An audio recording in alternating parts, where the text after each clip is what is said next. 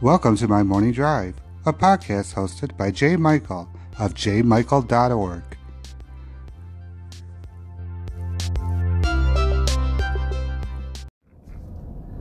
Good morning, everyone. It is Wednesday, April the 17th, 2019.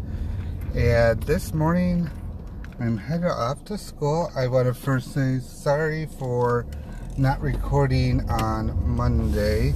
It sort of got away from me, had a little bit of a rush and everything, so I do apologize for that, but things actually have been going quite well.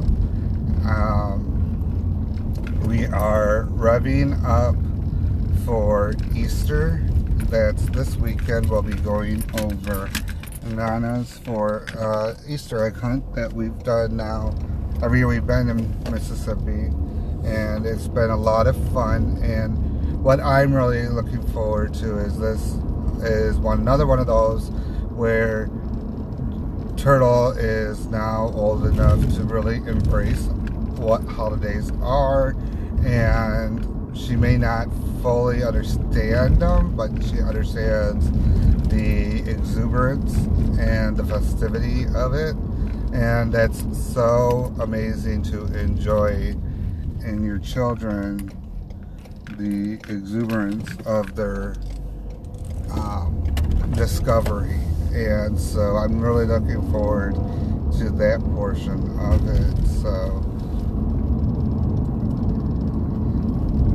with that going on, I did have an update. I had mentioned last week that I had my second speech this week, which it went pretty well. I was pretty excited with it. I could have probably did quite a bit better, but it was well received and it was fun, and I'm really prepared to do the one for next week, which is our persuasive speech. And for that, I'm going to do a rather controversial topic, and I wanted to get everyone's viewpoints on it. That topic is the NFL controversy over Colin Kaepernick and the refusal to stand for the national anthem. A lot of pundits stated that it was a sign of disrespect to the soldiers and the military, and really blasted the NFL players who participated in that line of thought. I, on the other hand, do not see it being disrespectful, and I am saying this as a veteran because I fought for his right to do it. So how can he be disrespecting me when he is exercising the liberties that I fought to defend? I'm just curious what others think of that. I mean,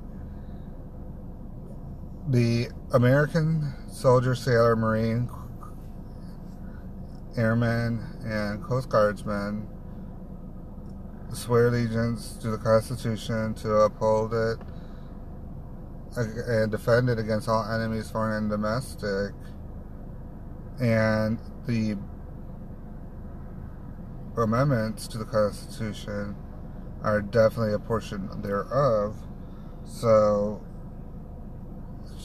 are we not supposed to support and defend the freedom of speech, the freedom of press, the freedom to air your grievances?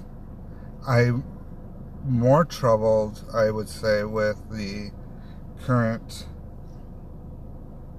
political framework that we're finding ourselves in, where you have the press who, when they raise concerns, they're attacked. When someone expresses their freedom of speech, they're attacked.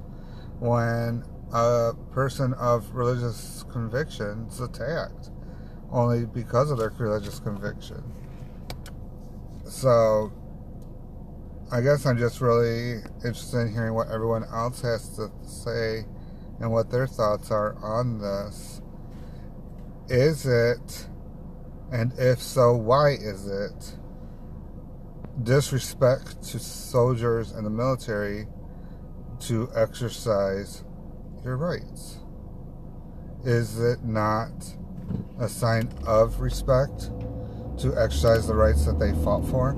Go ahead and shoot me an email. It's jmichael@jmichael.org, or you can find me on Twitter at jmichael_SN. I look forward to hearing your thoughts on this matter. Have a good morning and great futures.